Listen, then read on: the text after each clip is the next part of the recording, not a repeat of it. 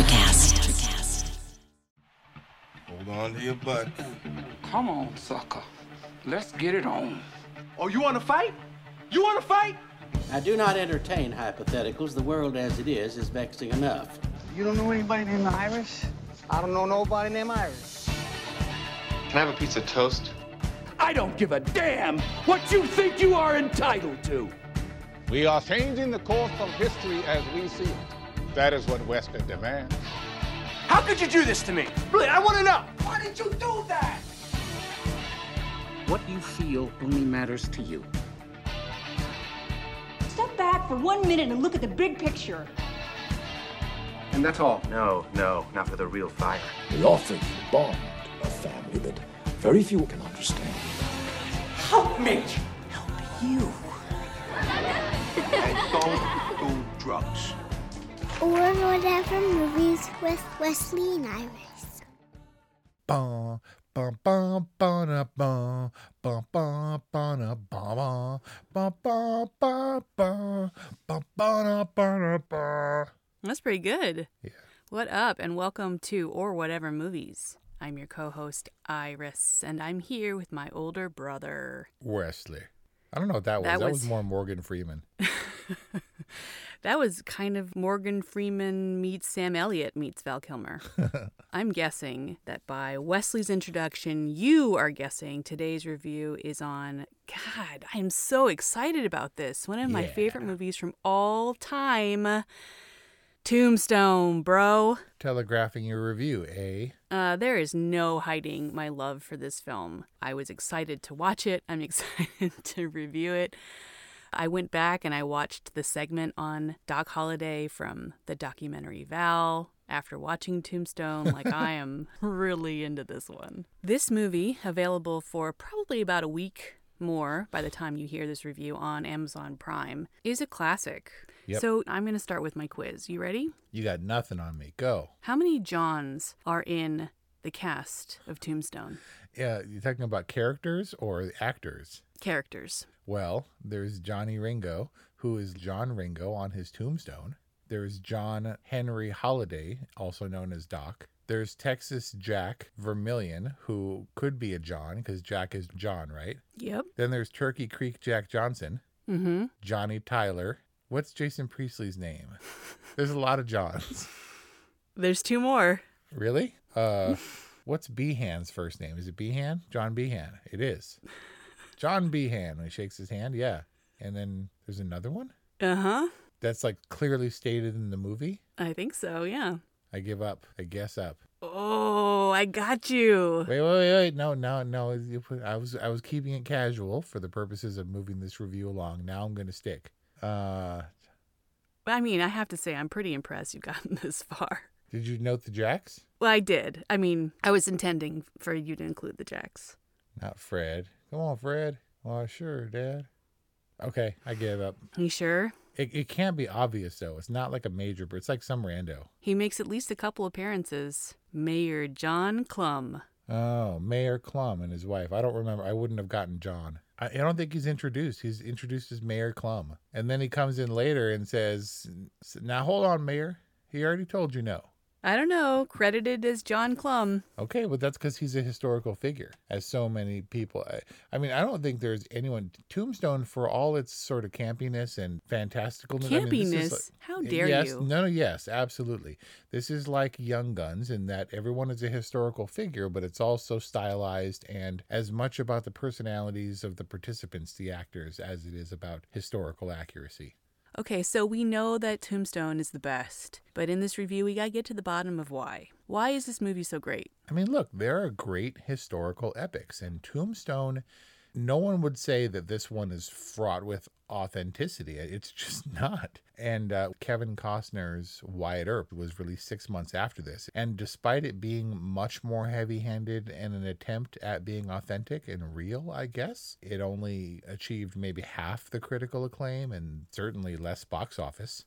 But Tombstone exists as a resurgence of the Western, and maybe one of the most popular, most enduring Westerns of the 90s, but it has real company in that category, being that it was preceded by Dances with Wolves and the year prior by Unforgiven. That's a big deal. And so Tombstone has very big shoulders on which to stand, and yet it carves out its own little niche among them because it's cool. Dances with Wolves was a great movie. No one's going to be like, dude, it was so awesome and quotable. And while I feel that way about Unforgiven, this is just the younger, hipper Western for the 90s. What makes it hip? Is it because it's a dude bro movie? I think it's all about Val Kilmer as an audience favorite for this movie. He steals every scene he's in, and also the critics loved his portrayal.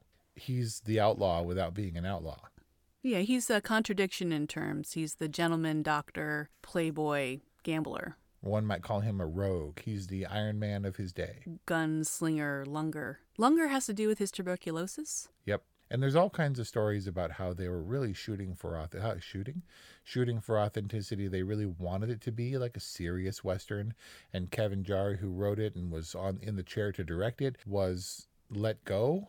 And there was all kinds of turmoil on set. And then George Cosmatos was brought in, who had done a couple of movies, but by all accounts, and Val Kilmer corroborates this, Kurt Russell really took over. And according to Kurt Russell's own revelation a few years ago, he told George Cosmatos that he was going to direct this picture and that he would keep that secret until death released him from his vow or whatever. And Val Kilmer agrees that this movie is only possible because of Kurt Russell's direction. No kidding. And the direction is very intentional, very well crafted. So many moving parts. I mean, no scene with less than 3 characters. Yeah, and that was to his credit as well. There's something like 83 speaking roles. Jeez. And Kurt Russell pared down the script himself. He really was the Wyatt Earp of this movie, both literally and figuratively. He reworked the script, cut about 20 pages out of it, dispersed a lot of the scene work to a lot of the other characters. His primary character took a big hit, and Wyatt became a standout among a large ensemble cast. And so that is to his credit. He wasn't looking for spotlight, but he really took the reins, and he forcefully made it happen.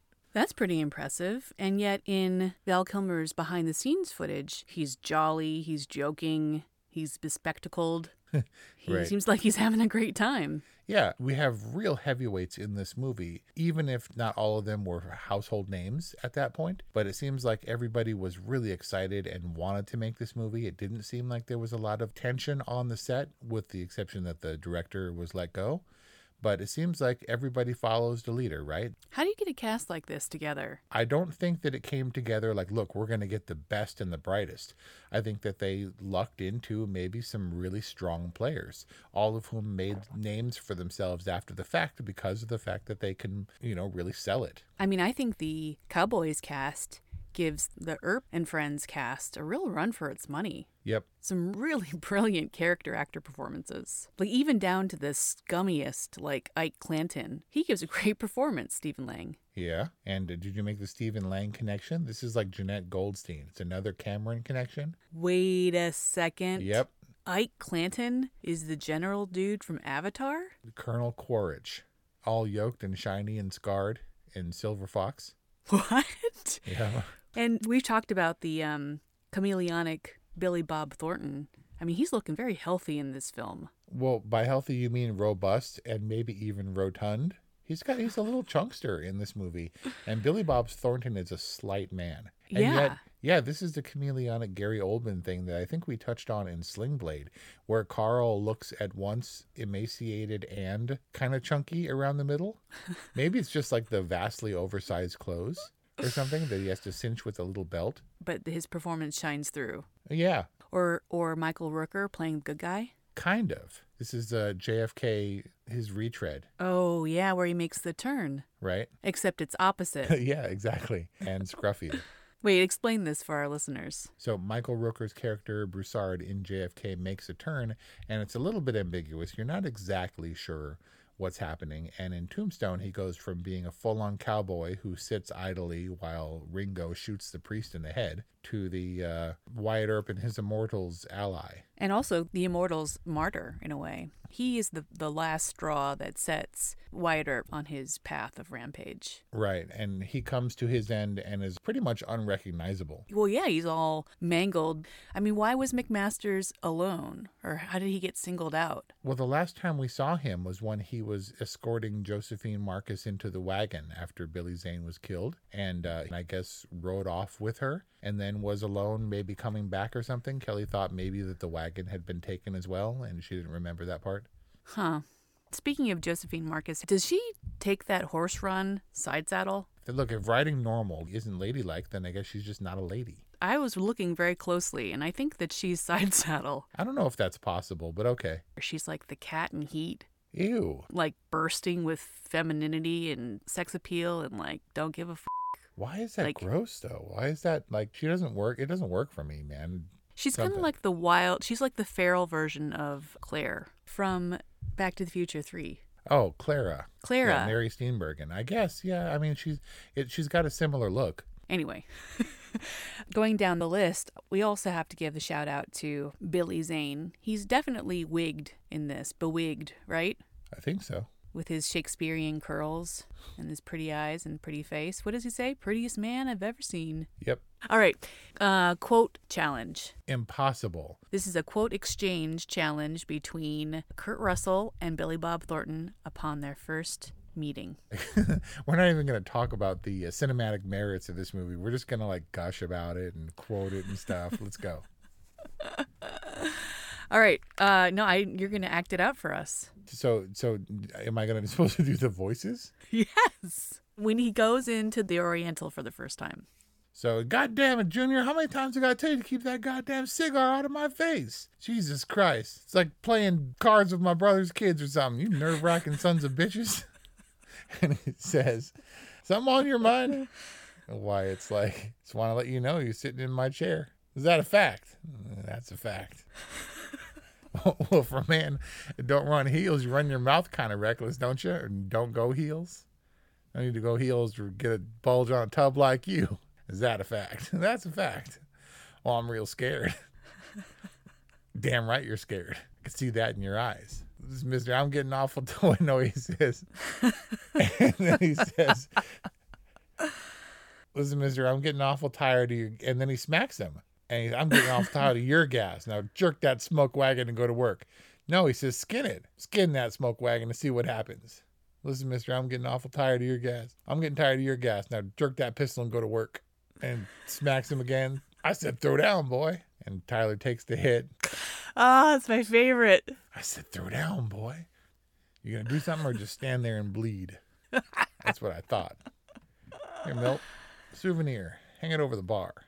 All right, youngster, out you go. Is that enough? Oh, my God. You really do know that whole thing. Yeah. You don't think that's weird at all? I'm sure it's weird. That's really weird. Why do you know all that? I don't know. I maintain that by slightly paraphrasing it and speeding it up, it doesn't make it quite as nerdy. It's just muscle memory. Like if I were to do the accents and like the grunts when he gets smacked and stuff and the Kurt Russell inflection, I said, throw down, boy. That's nerdier, right? But you got some of the Kurt Russell inflection, even if it was kind of more casual. Can't help it. What a great character moment for Wyatt Earp. It's all this Wyatt Earp, reputation preceding him kind of thing. And then you see him throw down and you're like, all right, I see it. Super powerful, right? And just fearless. Fearless, but not without personal values, principles. I don't think he would abuse the power. I mean, does he really have the right to go in and smack the guy around for being a jerk? I mean, I guess the morality is in place, but also he never really abuses that power. It's the personal values combined with the fact that none of these characters give a f*** about anything is what makes them appealing. Like, I'm very influenced right now because I'm reading the book, The Subtle Art of Not Giving a F***. And everything about Tombstone was calling out to me, like, all of these characters have very specific things that they care about. Wyatt Earp cares about his family, giving his family a new start and capitalizing off of the opportunity that this new boom town has to offer. The Doc Holliday character is focused on living life full tilt, and he prioritizes the few friends that he has in his life. Like, it's all about his friendship for Wyatt Earp. And then similarly, you go down the line, like Virgil definitely has his principles and is guided by his conscience. Morgan is happy to be with his brothers and supporting them and like tagging along. And, these guys, they're very specific about what they care about, and everything else falls to the wayside. And I think that makes them all lovable. Like, even if you don't necessarily agree with what they prioritize in their lives. I mean, we impose a lot of morality on Westerns. We did it a lot in our review of Unforgiven, but Tombstone is a silver boom town. It's a town that sprang up out of nowhere, out of nothing. And it brings in both the higher class, the dandies, and also the drovers and just the dregs. Everyone's sort of out for their own, and if there's a little bit of morality infused, that's just so they can sleep at night.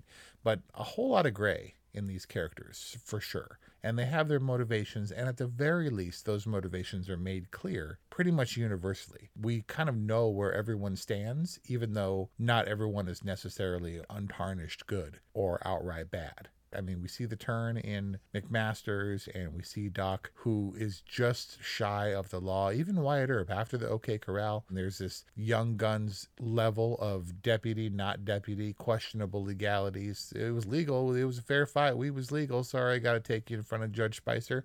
Yeah, can you help me understand, like, what is within the bounds of the law and what isn't? Or is that the point? I don't really know. If Wyatt is like, well, just the same, but maybe you better swear me in before we go shoot a bunch of people at the OK Corral. Is that legal? Does somebody formally witness and time, date, stamp his deputization for such a fact? Or do you just slap on a star and you're good to go? Behan was the county sheriff, Fred White was the town sheriff, and they quarreled over those legal matters and whose jurisdiction it was or whose responsibility it was to go out and stop Curly Bill, who's shooting up the town on an opium bender. I don't know, it seemed convenient, and it seems like you take up the appointment as Virgil did, and then suddenly you're the law, and everybody's yelling at you, and you're going to defend the law to its very letter, Damn right, they're breaking the law. That's a misdemeanor. Somebody's really going to get their head kicked in, So when Virgil takes up the badge, what is he? He's town sheriff after Fred White. And Morgan's his deputy? Yep, but in real life, they had to flee following the Johnny Ringo stuff. When Fred White said only real law around here is the cowboys, I don't know that there wasn't truth to that, because at some point historically, some of the cowboys were deputized, and it seemed like a justification on paper to do the things they did to evade the law. And also, I think maybe it's a McMasters kind of recon report. He says they're all wearing badges. Right, the exactly. Cowboys. And yeah, it's kind of like the mafia or organized crime in that they have legal fronts, which will protect them from prosecution or something they can fall back on. But also Behan was in their pocket or whatever. Behan was was closely tied. And, there's after tonight, there'll be one man in charge of Tombstone. You'll be happy to know him. It's because he was in cahoots. He was conspiring to murder the Earps? Yep. Because he was jealous? I think it had something to do with Josephine. And yeah, he was a power-hungry guy, and he aligned himself with the most powerful people in town, which, as an organization, was the Cowboys. Right, and see, this is where those principles come in, right? Behan, he's not morally bankrupt, and he does want law and order, but his primary purpose or angle is power. Yeah, Behan would never go heels, but he associates with people who do. He was more of a politician. But you mentioned the Johnny Ringo kerfuffle, so this is historical? Oh, yes. And there have been a lot of depictions, and all of these are historical figures, but they play loose, kind of loose and fast. Most of the depictions of the fight at the OK Corral, which is what I thought we were still talking about, are kind of butchered in movies. And this production went to real pains to try to show it with as much historical accuracy as possible, down to the fact that they knew approximately how many shots were fired, how long it took. Like, this whole battle was over in something like 32 seconds. Whoa. And so they really strived to make Tombstone, for all its fantastic nature, more historically accurate. As far as Doc Holliday and Johnny Ringo goes, John Ringo was found at the base of a tree with a bullet in his head, but it's unlikely, I think, that it was Doc Holliday who killed him. Why? There's some time discrepancies. This was like after the ride of Wyatt Earp and his Immortals to take out the rest of the Cowboys. There's no real historical basis for substantiating Doc Holliday's responsibility for Ringo's death. Oh man, isn't that such a great moment when Wyatt Earp's kind of stressing out and he's like, I can't beat him, can I? And like a good friend who's going to speak the truth, as hard as it may be, Doc's like, nope. I mean, maybe in a way without saying, Wyatt poses the question. And Doc at that point is planning his sickbeddedness, right? He's also going to work the badge out of Wyatt's hand into his own to justify the duel. Yeah, he's like plotting. Right, to get Ringo to fight or whatever.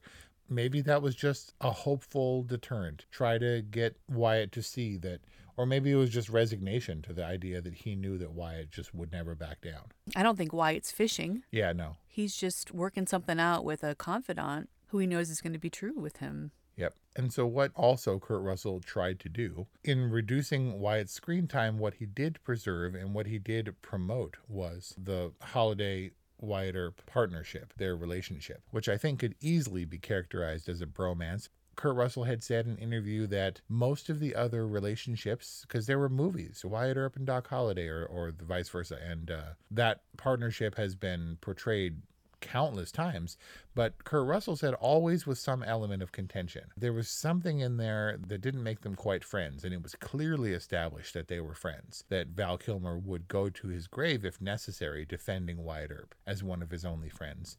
And Wyatt Earp, despite Virgil and the misgivings of others, always looked out for Doc. Even in the smallest ways, like, don't sweat it, Morgan, that's just his way, defending Doc to be himself, to be who he was. And so that relationship was lasting, and Doc, knowing that he's probably on his way out, corralled his remaining strength and went and, because he probably knew he could take down Ringo with no problem, whereas Wyatt couldn't. What a great little showdown. Kelly was like, why are they so close to each other? Like, if you're going to have a shootout, it's got to be Buster Scruggs style, right? We're at the far end of the avenue. This is one of those moments that you can't ever get back, but were you surprised when Doc showed up?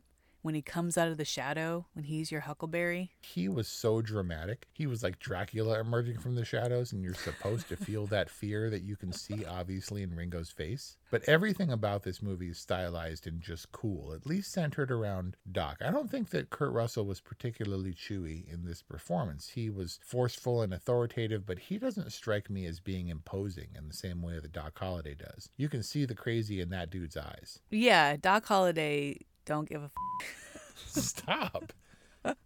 But he, you talked about how the Doc Holliday performance is all in Val Kilmer's voice, and I definitely think that the voice makes the character, but his body, like how he carries his body, how he rides his horse, how he handles his cigarette, like that's all really dialed in. Pretty robust for an ailing man, for really sick. He's pretty swarthy, one would say. Maybe not in his color, but in his bearing. And yet he was kind of a dandy. I mean, he was slight, I guess, in his way, and he moves. He's kind of lithe. It's like he's all wound up, like he's this tight rubber band ball that's ready to just snap. Okay, I get it. I can feel the sexual tension. Val Kilmer, he's like a slug of river water or something. He's kind of dirty, but Val Kilmer really went in. I mean, not only the voice, but he was the fastest draw on set, practiced continually. You can see some behind the scenes stuff. He just sat around all day twirling guns and got to be a pretty good quick draw. Yeah, he's convincing for sure. And the filmmakers like kind of meet it out. Like you get the comical moment with the tin cup, and they're always talking about how fast he is. Like Curly Bill keeps Johnny Ringo from getting in a tangle with Doc Holliday a couple times prior to their little showdown. And I'm sure there's some movie magic in it, but in the final showdown and the quick draw, like he is lightning fast. It looks so cool. And he's got his little hand out there all ready to spring and snap. Sweet, soft Hungarian devil. What is your favorite quote from Tombstone? Probably the one that I quote the most for some reason, and I don't know why, is Doc's introduction. Why, Ed Bailey. We cross? Those guns don't scare me. Those guns ain't nothing but a skinny, longer. Why, Ed? What an ugly thing to say. I abhor ugliness. Does this mean we're not friends anymore? Ed, if I thought you weren't my friend, I just don't think I could bear it. There, now we can be friends again. And then he stabs him. And then he cleans his knife off on his vest. That's just rude. He's really in. And so there's the 500 must be a peach of a hand. And you can get the Southern in there, right? But then he gets super drunk and starts slurring. And Thomas Hayden Church walks up to him and is like, Camptown races, oh, Susanna, Stephen Stinking Foster. And Doc's like, pardon? I have 2 guns, 1 for each of you. And he's like really gone. And that's the other side of Doc Holliday. I love that he has all this beef with everybody. Like he's got beef with Thomas Hayden Church. They build up the rivalry between him and Johnny Ringo. There's so much, like you said, a lot of moving parts, so much going on. We haven't even scratched the surface. Yeah, we barely talked about Curly Bill. Who won? And you know my gauge for Curly Bill. What? He's probably the eldest of the Cowboys, the most established. He's what you might call a founder of the feast. But Powers Booth, who's now dead, is the same age that I am now. His Curly Bill is the same age I am now. Like if you were a cowboy, you'd be the elder? Right, who is now naturally passed away. When Tombstone does not feel like a classic movie, it feels still like a contemporary movie to me. So Powers Booth is gone. Bill Paxton is gone. Yep. Sam Elliott looks exactly the same. Do you feel like we did this movie justice? Not at all. There's so much. Was it news to you when you found out in Val, the documentary, that Doc Holliday was laying on a bed of ice in the final scene between Doc Holliday and Wyatt Earp? That was news to me, yes. That's something that apparently only Val would reveal. To get the real feel that death is coming for him. It wasn't bluster, but for all his actiness. Like, he was a rich character and rounded because he could play emotional and delicate as much as he could cold-blooded monster killer guy. He cried a lot in that scene and examined his toes and stuff. It's a really sad scene. I mean, it's a love scene between 2 men who are really friends. But what Doc Holliday is asking of Wyatt Earp is, it's sad and yet freeing. Like he's asking him to do something so counterintuitive. If you love me, leave me because I love you and want you to live your life. It's really powerful. Yeah, he would just keep coming back, and he was tied enough. You keep coming here, and I decided I didn't want you to come back here a minute, and he's just going to keep sticking around. And so maybe on the same token, Doc was holding on, and for the purposes of this movie, was holding on because he cared for Wyatt and wanted to see Wyatt. And once Wyatt goes, out of love and respect for him, then he can let go and die.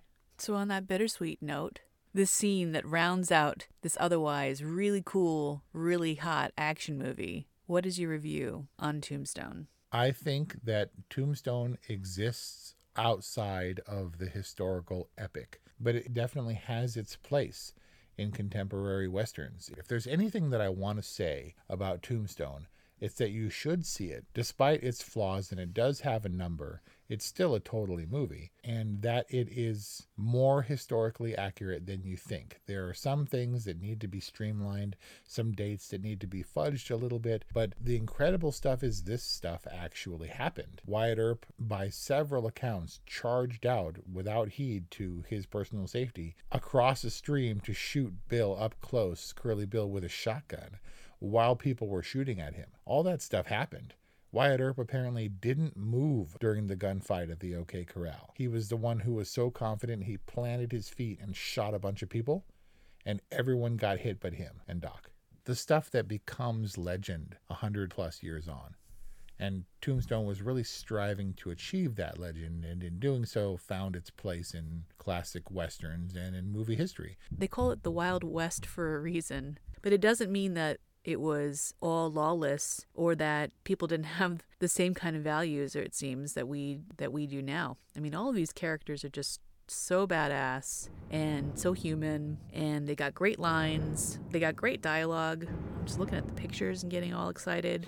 For all the lost and tortured souls in this movie, Tombstone is fun. It's really fun. Just scratching the surface on Tombstone here. That's a totally from Wes, and a good, of course, from Iris. And this is just another step in my re-evaluation.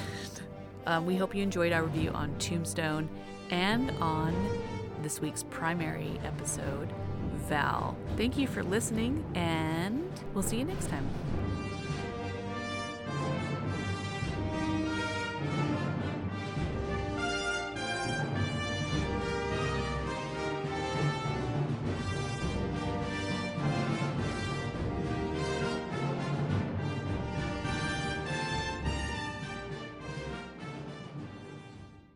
Hey there, fabulous souls. I'm Stephanie Baklaan. And I'm Eden Alpert. And we're the hosts of the brand new podcast, Unapologetically Fab. Get ready to join us on an amazing and real journey as we dive into life after 40 and own it. We're all about changing the narrative, leaning into who you are, and living a life by your own design. Join us as we embrace life unapologetically and redefine success. This is Unapologetically Fab, an Electric Cat production. See you there. Electricast.